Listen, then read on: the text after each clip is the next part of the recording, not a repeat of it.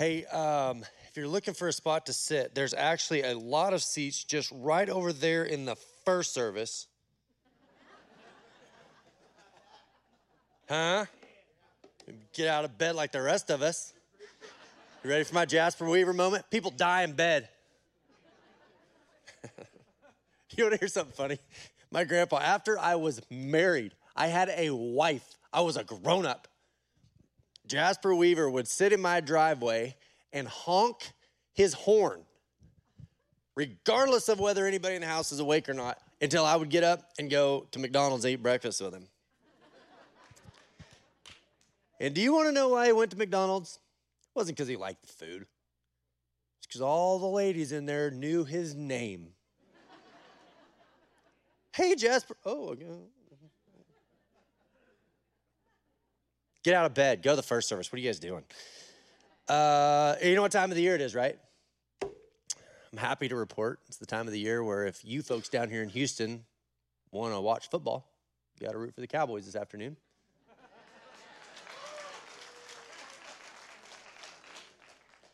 God forbid Texas be overcome by California in anything, including football.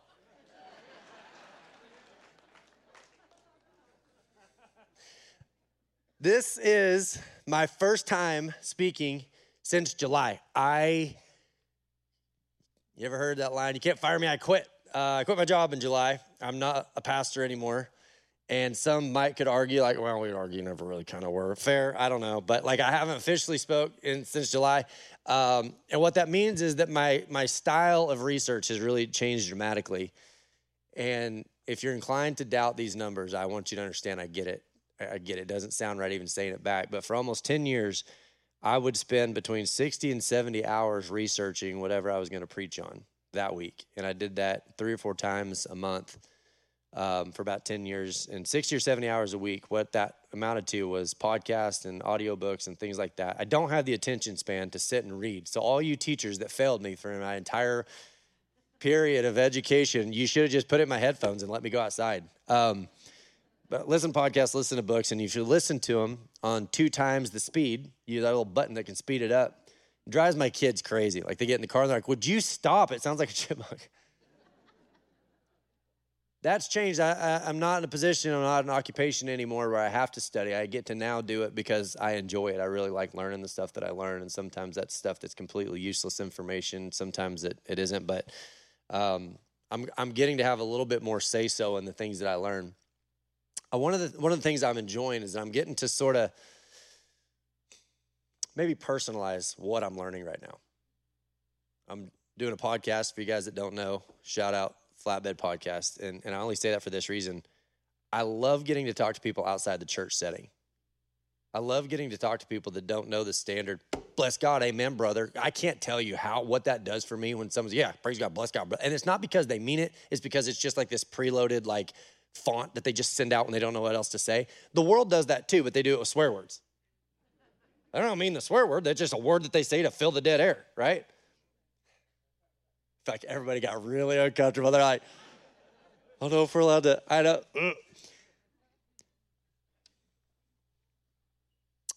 You ever wonder, and I'm not trying to be too thinky or sad or existential here, but have you ever stopped to consider that in this life, you just get one try? That's terrifying if you're doing anything. I almost never get anything right the first try. Literally almost ever. And you get one shot. You get one try. Have you ever sat around and wondered, am I wasting it? Am I going to get to the end of what I'm doing here and look back and be like, what was I do? I wish I could do it over again. That's what regret is, right? When you go, man, I wish I had that one to do over again. I wouldn't have made that mistake twice.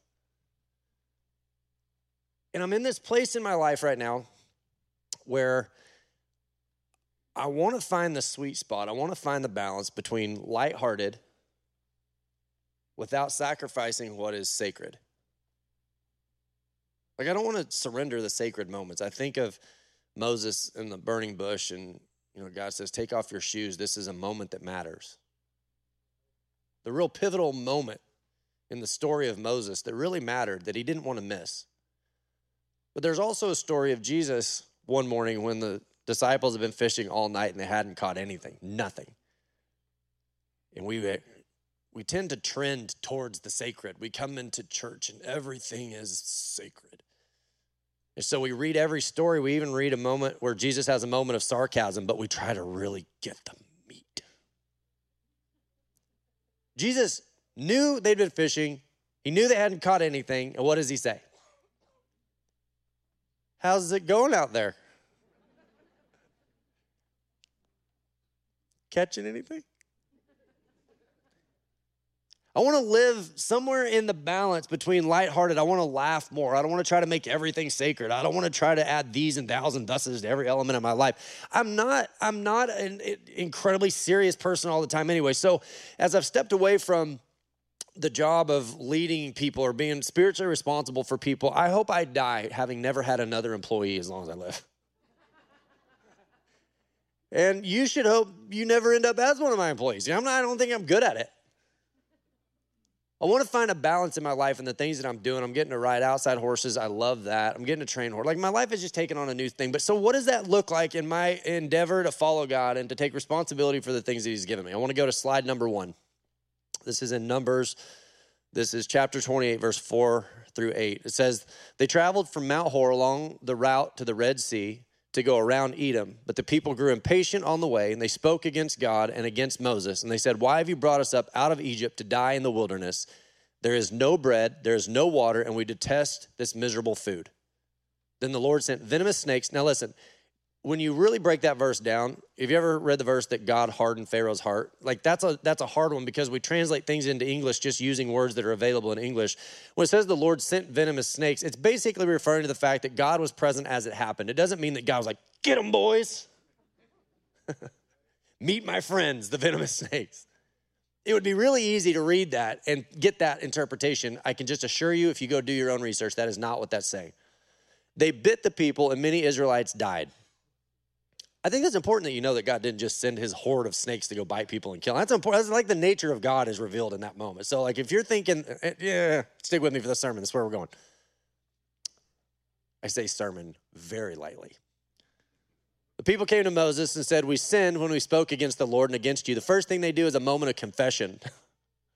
We did this. We caused this. This is all on us. Pray that the Lord will take away the snakes from us. So Moses prayed for the people. Verse 8 says, This is the verse. In case you're wondering, like, what of all these verses, where are we going? This is it. Make a snake and put it up on a pole. Anyone who is bitten can look at it and live. Now, if this was a real sermon, we'd spend the rest of the day parsing out those verses, and by the end, there'd be this big reveal. And this is what it's been saying the whole time. And it's like, remember Scooby-Doo when they take the mask off? That's not a ghost. That's Jerry the plumber. Like, that's usually how a sermon's built, right? Well, I'm just going to do that right here. I'm just going to go ahead and tell you the whole meaning of everything that's being said right there. And I'm going to tell you through one of my own stories. I was in 7th grade. I went to a gas station and I didn't have any money, and I was there with my friends. And so like you go through this thing in adolescence where you're like, I'm with my friends, I'm wild, I'm crazy, my mom and dad aren't here, I could do whatever I want, I could kick this thing over if I wanted to. And I had Cadbury eggs, and I love Cadbury eggs, and I didn't have any money, and it wasn't like it was a gray area where I was like, I wonder if this is wrong. I will confess to you right here in front of God and everybody, I stole it. What are you sinners giggling about? That's not. At the end of this service, we're going to have a moment if you want to raise your hand. Wasn't a gray area. And there's this saying, you know, in the cowboy circles growing up, like stolen beer tastes better or whatever. And I'm going to tell you, a stolen Cadbury egg tastes exactly the same. Amazing. The problem was, I was raised in a pretty religious home, right? And so like, that was for sure wrong. It wasn't like in the moment I wondered. I knew it was wrong when I did it. For the next several months, and this, you'll know exactly what I'm talking about. Everybody here has done something that they knew was wrong in the moment. For the next several months, every bad thing that happened, I could stub my toe back. That's because of the egg. I had that coming. I deserve that. I deserve that toe to hurt. Every time I'd miss a calf, like at my little junior rodeos, I'd be like, I get it, God, I'm sorry. Did God The Israelites are in this moment of blatant rebellion because Moses is like, you guys got to quit complaining so much. It's like a parent to a child. The minute you tell them don't do it, it just creates an appetite for more. Stop complaining. So they're complaining, they're speaking out against God, and they're speaking out against Moses. And the real interpretation of that verse is they happened into a place that had snakes and they started getting bit. But the minute something bad started happening, they're like, oh, this is because of what we did wrong. And the verse, the symbolism of this verse, I'm going to read it to you again. The Lord said to Moses, make a snake and put it up on a pole so anyone who is bitten can what? Can what? You want to read it? Can look right at it, can directly face it, can turn and look at it and take in what they're seeing. And remember the verse that says he became sin who knew no sin that we might become the righteousness of God. It says he became sin on the cross. It was this symbol of what God would eventually do, which is to take sin from being fatal to still being harmful, but without the death sentence. All the way back in the Old Testament. The God who would eventually send his son was not sending his pet snakes to go kill people. He was projecting what would happen on the cross. I'm going to give you some more examples for adults because I know you guys are probably not stealing Cadbury eggs. Don't. I'm not picking on anybody in particular, but let's just say as an example, I know there are people in this room who are smokers. And I know that because there are people in this room. And they're the ones that are looking nervous right now.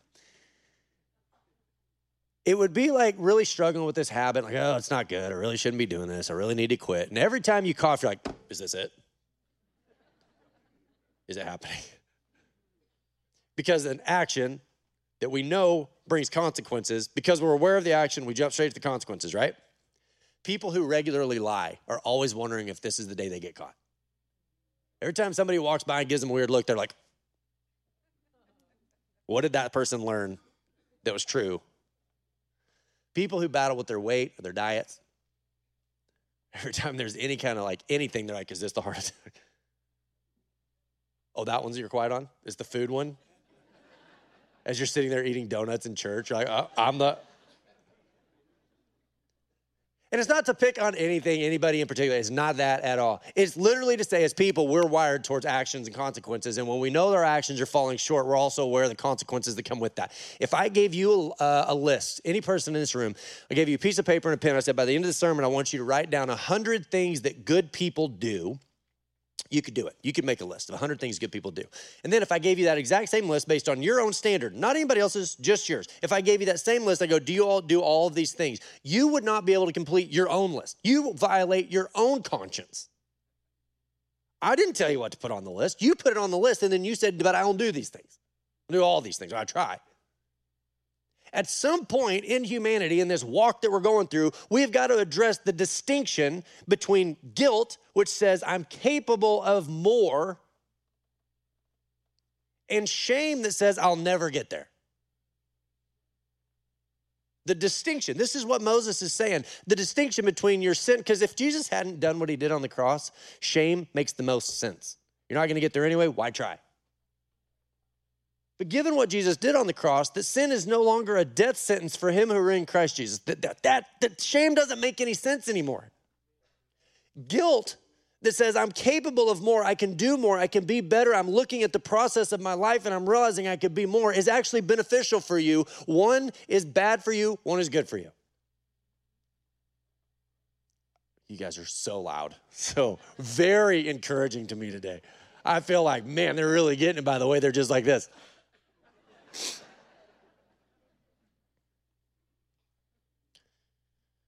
Guilt is a reminder of our potential. Shame surrenders the potential.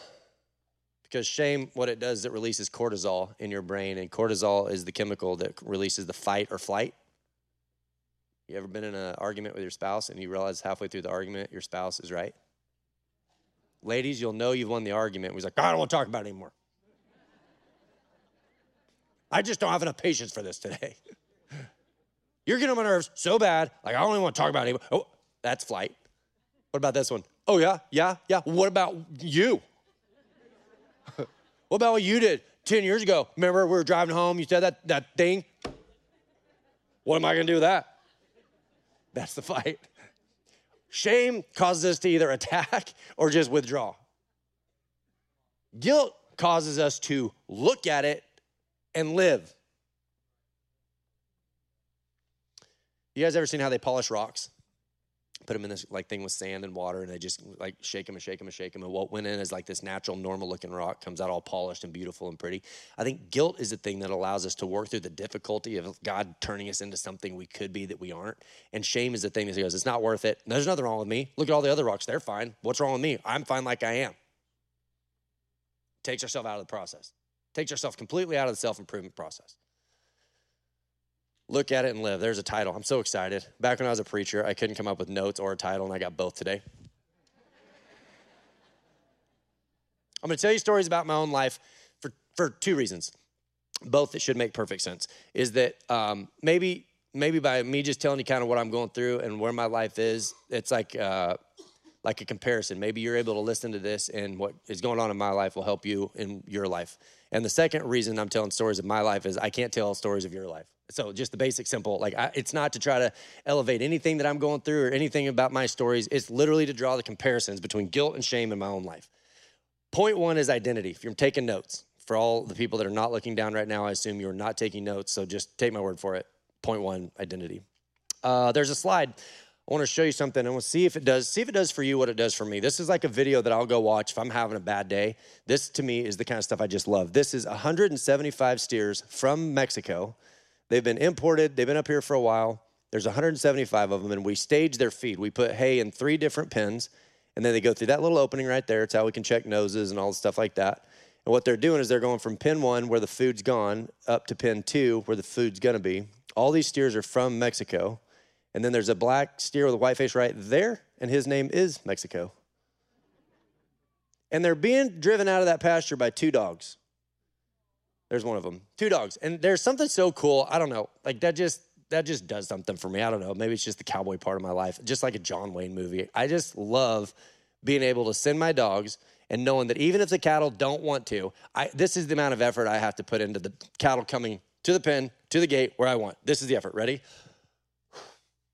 Maybe even like, because what I know is I've sent out a team of dogs, and they understand their deal. They understand the gate. They don't need anything from me. They're like, we got you. Let me tell you about the 2 dogs, because they couldn't be more different. They could not possibly be more different. One is Gus, and I've had him since 2015. He is freakishly smart. You see him do stuff, and you're like, that doesn't seem like the amount of intelligence a dog should have. When he was 6 months old, we pulled up to a pasture. There was one gate, and the cows were already in the trap. 6 months old, he was on the bed of the truck. And he just runs around and fills the gap. Let me see. I think we got a picture of him. He's incredibly smart. Yeah, all right. Look at that for just a second. Just take that in. Take that picture in just for a second. Let me put it back up for a second. And take that, and I want you to remember that feeling of, aw, because Gus has bitten every single one of my friends. And he does it right after that sound you just made. Aw, kind of quiet. He's really laid back. He's not a sissy with people. Randy, he's kind of a sissy with cows. It's a weird thing. He's so smart that he will put pressure on him, and if a cow comes after him, he's like, hey. And then he'll come back. And eventually he just wears them down until the cows are, I give up. He works in tandem with another dog, and before you ask me, no, I didn't get this name off of a TV show. His name was already Rip before I got him, and the show wasn't even out yet. So knock it off. This is Rip. I'll show you a video of Rip. Now watch his intensity. I haven't let him go yet. He's asking, can I go? Can I go? Get up. Get a bit.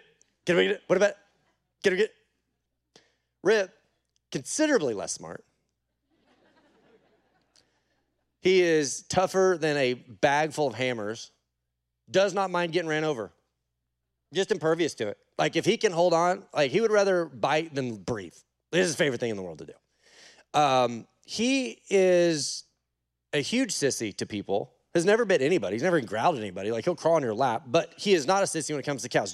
So here's what I'm when I'm trying to draw this idea of identity. You got to understand that the goal is cows to the gate. You with me? Like we're trying to bring cows through the gate, but you execute that through 2 very different identities, playing 2 very different roles. You can watch it. I wish you could see it. You can watch it when a cow turns around like they want to fight. You can watch Gus. He's like, oh yeah, I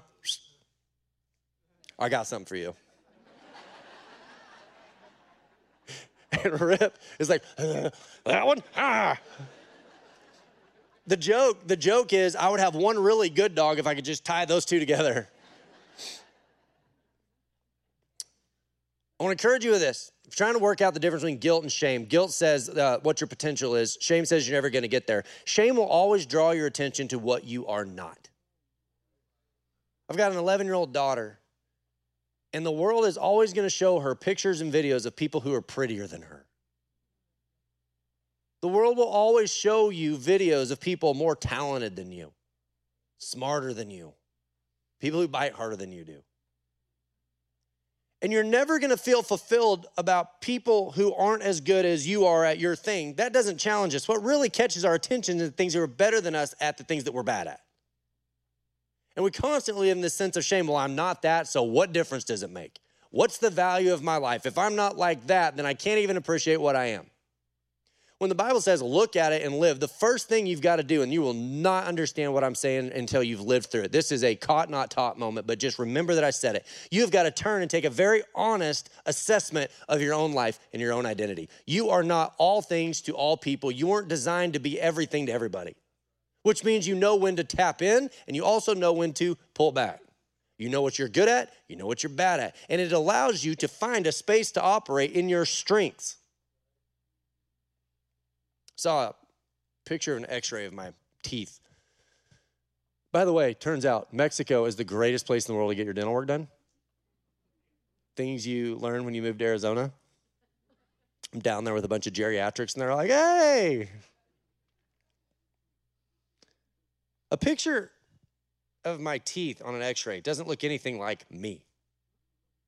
There's like gray lines, bumps, things like you're looking at it, and the dentist is describing to me what he's seeing. It would be so easy for me to go, that's not me. That couldn't be true. I've seen a mirror. I know what I look like. So this idea of identifying yourself accurately is going to be a long, hard process because sometimes people will bring things to your attention, and the people you surround yourself with, the community that you're surrounded with, you're going to learn things about yourself that you really don't like. It is a process to look at your identity and to accept it as beautiful. It's hard to look at yourself with an honest assessment and decide who God created you to be. You're going to learn things about yourself in this process of looking at it and living that says, that couldn't possibly be true. Any married people? Your spouse ever told you something about yourself and you're like, impossible?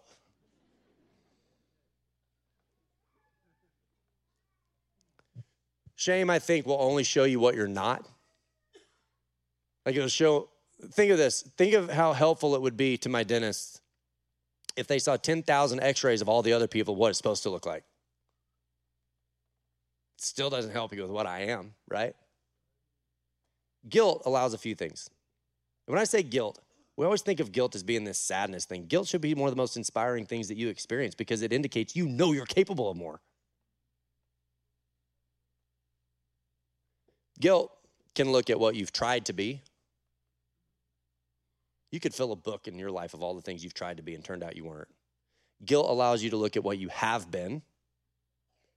Guilt will allow you to look at what you've done. See, that's the hard thing. It's hard to look at what we've done. Men, I just want to talk to you for just a second because it's just my experience, but I know that men were not created to be these boring individuals that society tries to turn us into. I'm saying this in full sympathy. This is not anti-establishmentarianism, which is, by the way, the longest word in the dictionary. But men weren't created to be these safe, well-mannered, mow our little yard, come in and behave things that we've become. That could be a part of it, but that's not your identity. Your identity is not this safe thing that's incapable of protecting your own family. Don't take this the wrong way. I'm not saying everybody go buy guns, let's commit anarchy. I'm not saying that at all, but I'm saying like God created a piece of you that's being deeply ignored. Those men make grave errors.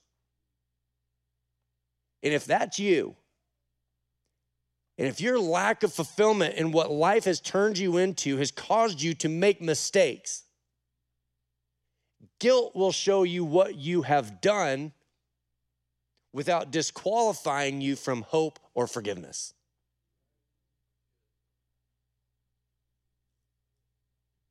I hope you hear me. Find the balance of who God created you to be, but if you've gotten that wrong, Lean into the guilt that says, I am capable of so much more, instead of shame that goes, what difference does it make now anyway?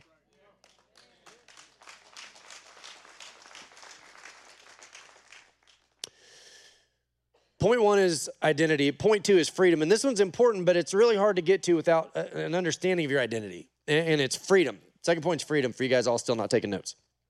Without identity, there's never freedom, so don't try to skip, right? Because otherwise you're trying to run around in everybody else's freedom. There's a calf at our place, and he's found a hole in the fence, and he gets his run of the whole place, and he's out on grass, and then he sleeps on the hay pile. And I think he does it where the cows can see him. I think he enjoys being seen laying down on their food.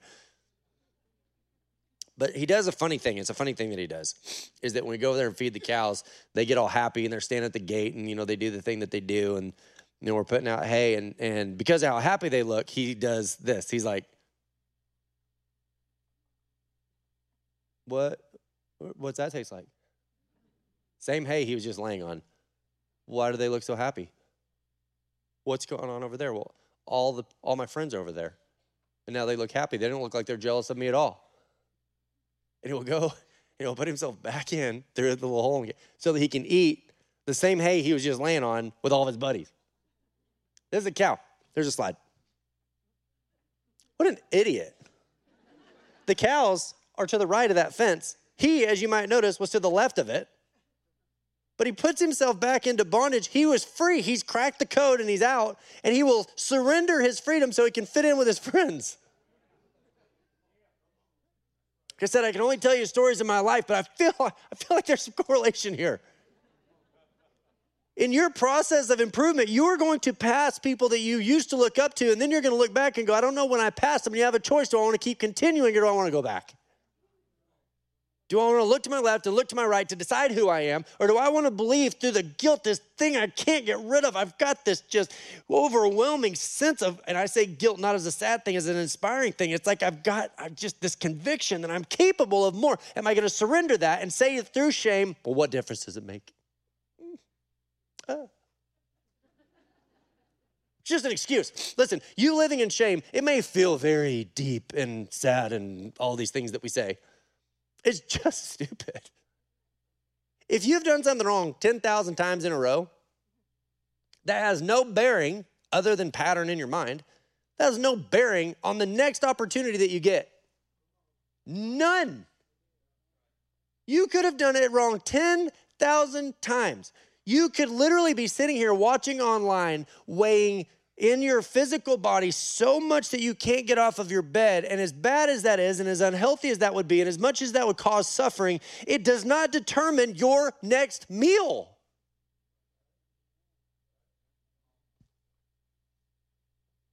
I feel like everybody's really careful to get excited about that one because we don't want to hurt anybody's feelings. It's not for the purpose. I get it. Your past failures have no bearing on your future behavior. Did anybody hear that? That's the difference between guilt and shame. His social expectations brought him back, puts him back in bondage because that's what everybody else is doing. You're going to experience freedom. You get to decide if you want to keep it or not. Don't sacrifice your process of improvement for the trap of comparison.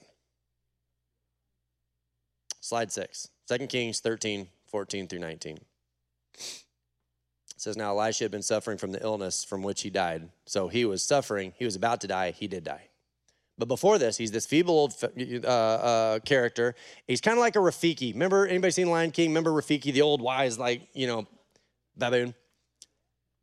He's laying there, he's dying, and it says, Jehoash, king of Israel, went down to see him and wept over him, said, my father, he cried, the chariots and horsemen of Israel. Look at that up. It's got more meaning.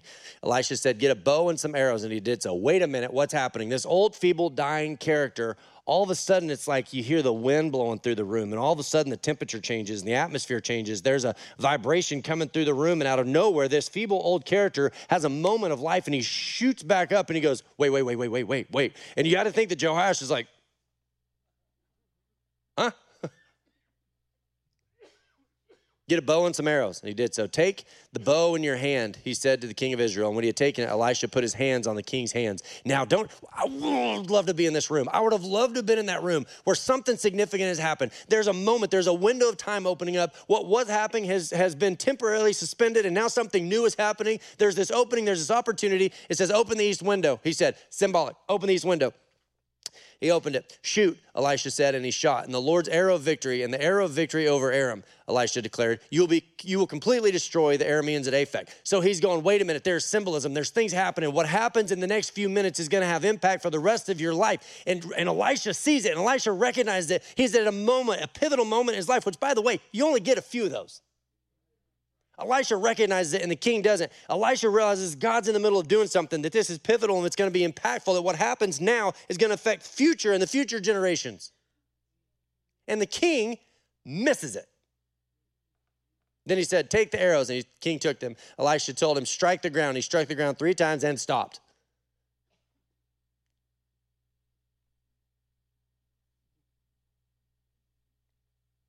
Man of God was angry with him, and he said, you should have struck the ground 5 or 6 times.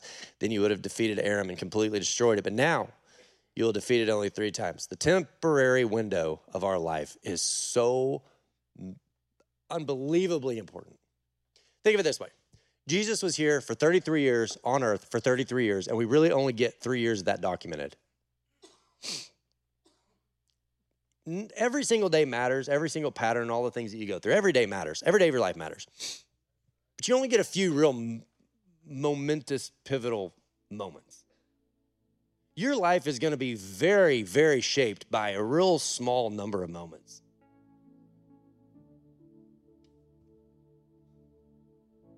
See, guilt says, I'm going to stick with it. Shame says, what difference does it make? Shame is the thing that causes you to wither and fail in the big moments. To quit tapping the ground, to quit firing the arrows, to quit trying, because what difference does it make anyway? I'm a failure. My dad was a failure. My grandfather was. It's just who I am. It's my identity. You with me? Guilt says, I'm not giving up. There's something here. And you know what? You know what the pivotal moments in our lives usually look like? Small little gates where our career won't fit, our money doesn't fit, our reputation doesn't fit, our marriage doesn't fit, our children don't fit. It's just small little moments where we have to be very, very real and very, very vulnerable with ourselves to get through them. Guilt says, I'm going to strip all that down. It's the eye of the needle. You can do your own research. The eye of the needle was the camels had to take everything off that they brought and get down on their knees to enter the city. And shame says, what difference does it make anyway? Shame is actually just a cop-out that says, I don't want to. Your shame is literally an excuse for you to go, I don't want to do that. Guilt says, I don't want to do it, but it's worth it. Find your identity. Live in your freedom. Keep guilt as close as you can keep it, and make no extra room for shame. Lord, pray that you'll make this make sense. Put it in words that we can understand and live by. Pray in Jesus' name, amen.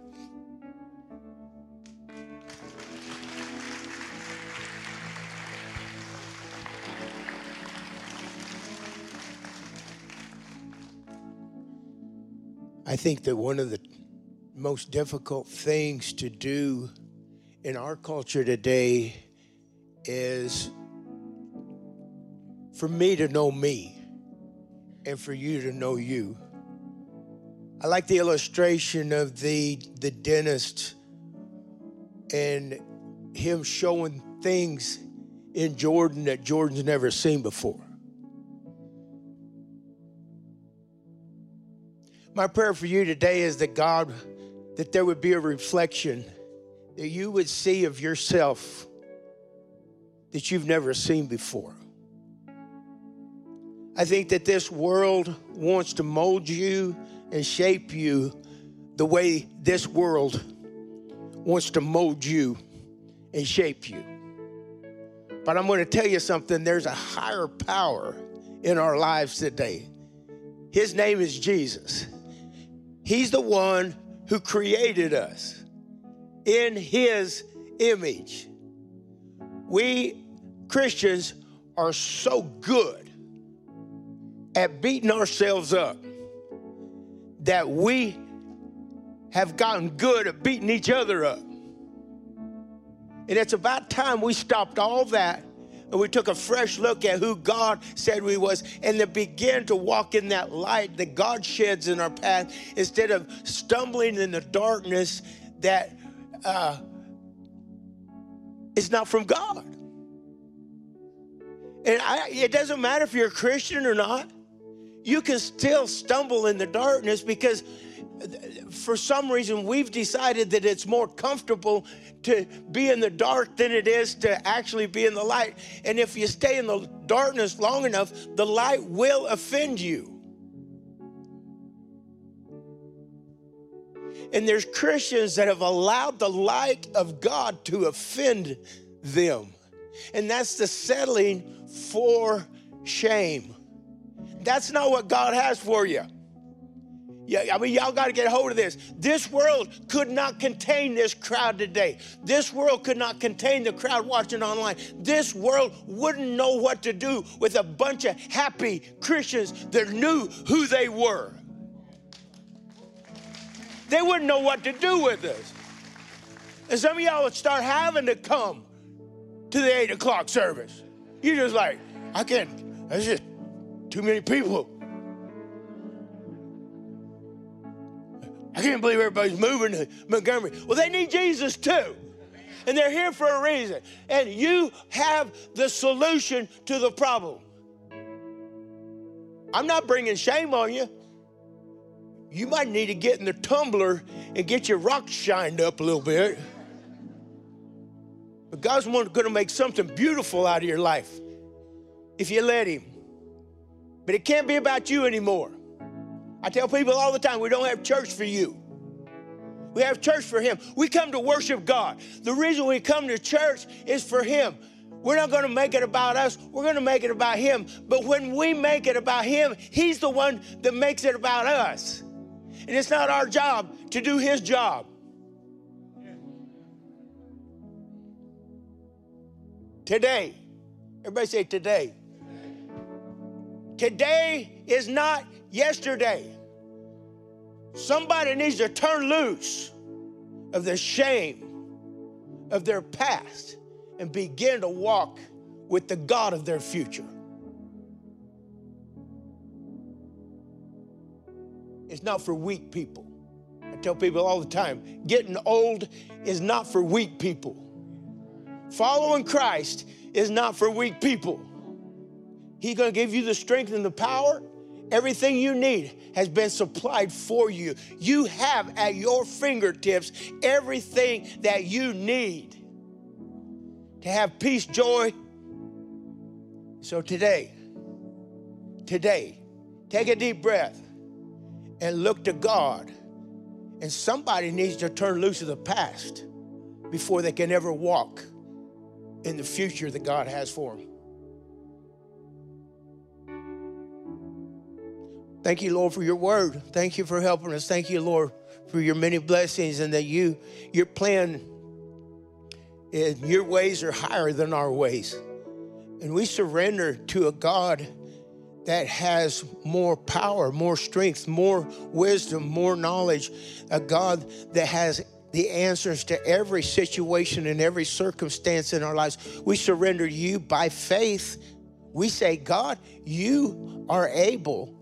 And because we have you in us, we are able. And we can be more than conquerors because you loved us and because you gave your life for us. Thank you, Lord, for it. God, help us, we pray. God, help us, we pray. I'd like for you to keep your heads bowed and your eyes closed this morning. If you've never accepted Christ as your personal Savior, the first step in knowing God is inviting him to come into your life. The Bible says that we've all sinned. We've all come short of the glory of God. He doesn't say that to bring shame on you. He brings that to bring a solution to you. The solution is accepting Christ as your personal Savior. And then it begins a process of knowing God and a process of serving God. And then we begin to be fulfilled because we know what God's plan is for our life. This morning, if you've never accepted him as your Savior, maybe if you haven't, you just haven't been living for him, simply by raising your hand, say, preacher, I need Jesus. I need Jesus in my heart. I need to make him the Lord of my life. Yep, thank you. We want to put a Bible in your hand. Leave your hands up. till we get a Bible. And anybody else, preacher, that's me. We don't want to miss anybody. Slip your hand up high. Thank you, partner. Anybody else? Preacher, that's me. I need Jesus. Anybody else? Thank you, Lord. If you raise your hand, partner, would you come up and let me pray with you? I'd be honored to. I'm so proud of you, partner. I'm so proud of you. Thank you so much. It's a beautiful day. Man, you tell me your name. Blake? You're a good man. I'm so proud of you. Look at you. I'm so proud of you. So here's what it says. This is so cool because it says we've all sinned. I mean, even Jordan sinned. The preacher, I've sinned, everybody's sinned. Come short of the glory of God. We've all done that. But here's a beautiful part.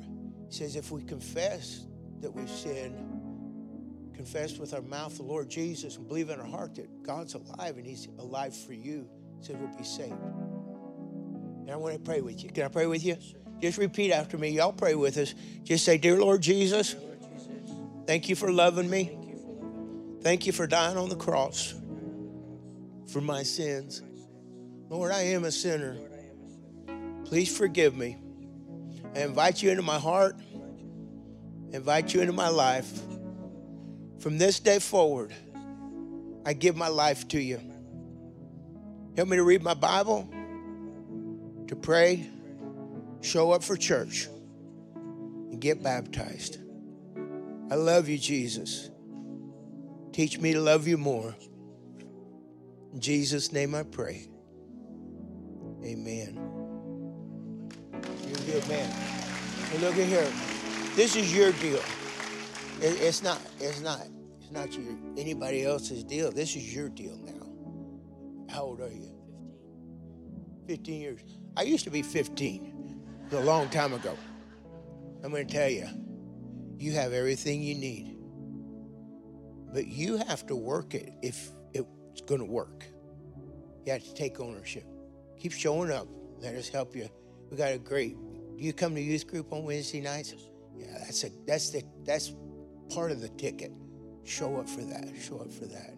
Let us help you. I'm so proud of you, Blake. Listen, don't look back. When you mess up, run to God. Always run to him.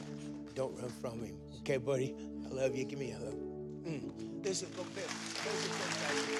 Stand with me, please.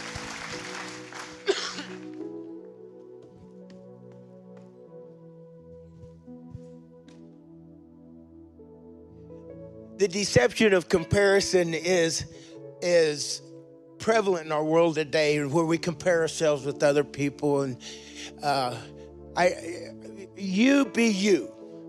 You be you. And don't be anybody else, but you be you. And let God show you who you are. And I just, here's what I want to pray for you. I want to pray for you that when you walk out of here, that you will have so much joy in your life because of who you are, that like if you walk down the aisle at Kroger's, you're like, you can't help but talk to somebody about Jesus. It's like, man, this is so cool. We've got to get to the point where we really believe what we believe. You with me? So I want to pray for you. Can I pray that over you? If I can, raise your hand. Amen. Lord, thank you for your word. Lord, we surrender our lives to you. I thank you, Lord, for the joy that you brought to us.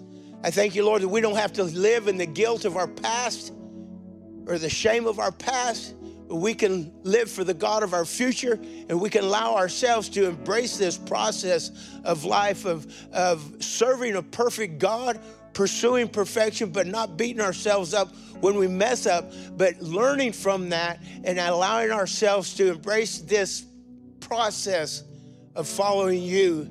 And I thank you, Lord, that you are empowering everybody here this morning, everybody watching online, that you're empowering each and every one of us to do your perfect will and to be the person that you called us to be. And we thank you for it in Jesus' name. And everybody said, amen. We love y'all. We got church next week. Bring somebody with you. Come to the first service. It'll just crazy good.